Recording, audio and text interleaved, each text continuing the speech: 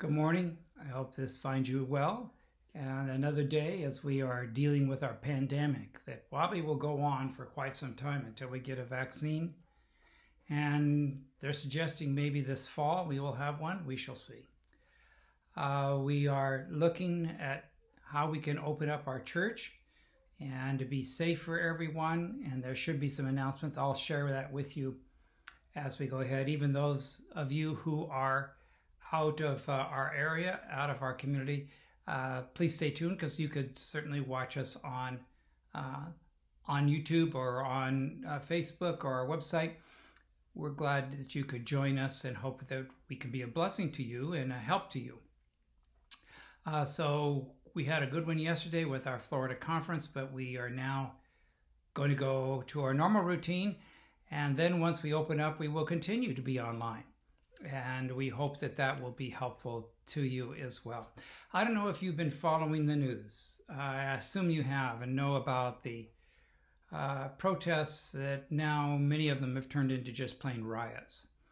And the destruction that is happening to people's businesses and the unrest that is happening and the way the law enforcement is being treated and how they're having to face and trying to protect property, trying to protect individuals, trying to protect themselves. And for me, it's very disturbing. Someone who, like myself, who is old enough to have gone through the riots of the Vietnam War and the protests. I went to a protest in Oakland one time, and it was long protests of thousands of people. But it was a protest. They weren't destroying property. They weren't trying to burn things down. And they actually walked on the sidewalk. The long line walked on the sidewalk. So traffic went by. There were speeches. There were all kinds of things. There were signs being carried and things people were yelling. But no one was trying to burn anything or destroy anything, which is far different from what we're seeing now. And it's very disturbing. I don't live in a place where we're having that here in Naples, Florida, but some of you do live in areas. I've lived in Minneapolis. I've lived in LA area, Glendale, lived in San Diego. I've lived in Boston. I haven't heard too much. There's some in Boston, but not too much. But in any case, it tears at the fiber of our country, doesn't it?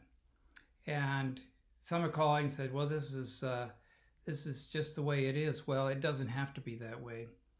And I saw this morning where some Christians were banding themselves together and going yesterday and today to just go clean up the mess. And they were going and sweeping the streets and picking up the glass and throwing it away and trying to restore and to help those poor business owners who had lost so much. So it is a terrible time. It's a terrible thing for being our country to have the pandemic and to also have these issues going on. I have spoken a little bit about what happened to this man who had who lost his life at the hands of the police. This is a horrible event. I would like justice to be done. Maybe the justice that really needs to be done will be with the Lord, and He will take care of it eventually.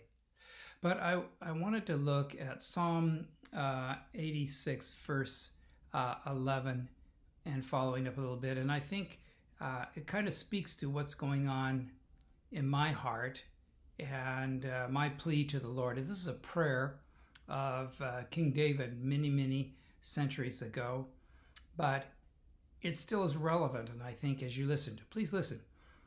Teach me your way, Lord, that I may rely on your faithfulness. Give me an undivided heart, that I may fear your name. I will praise you, Lord, my God, with all my heart. I will glorify your name forever. I thought those words, I thought those words were important. That to be taught the ways of the Lord, not have a divided heart this way or that way, but to be totally saying, Lord, I want to be taught and led by you. I think those are powerful words for us today. I think they're powerful words for us, written so long ago, but speak to the issue of how we can praise our Lord and give worship and glory to Him but to follow him and to rely on his faithfulness to us and to trust in the Lord. I thought those were good things. Dear Lord, thank you for those words of King David that we're getting so long ago. I appreciate that. We can open your word and find these words.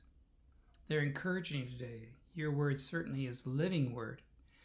But Lord, I thank you that you are with us and can take care of us. And as we follow you, we're worried about the pandemic. We're worried about the rioting that's going on.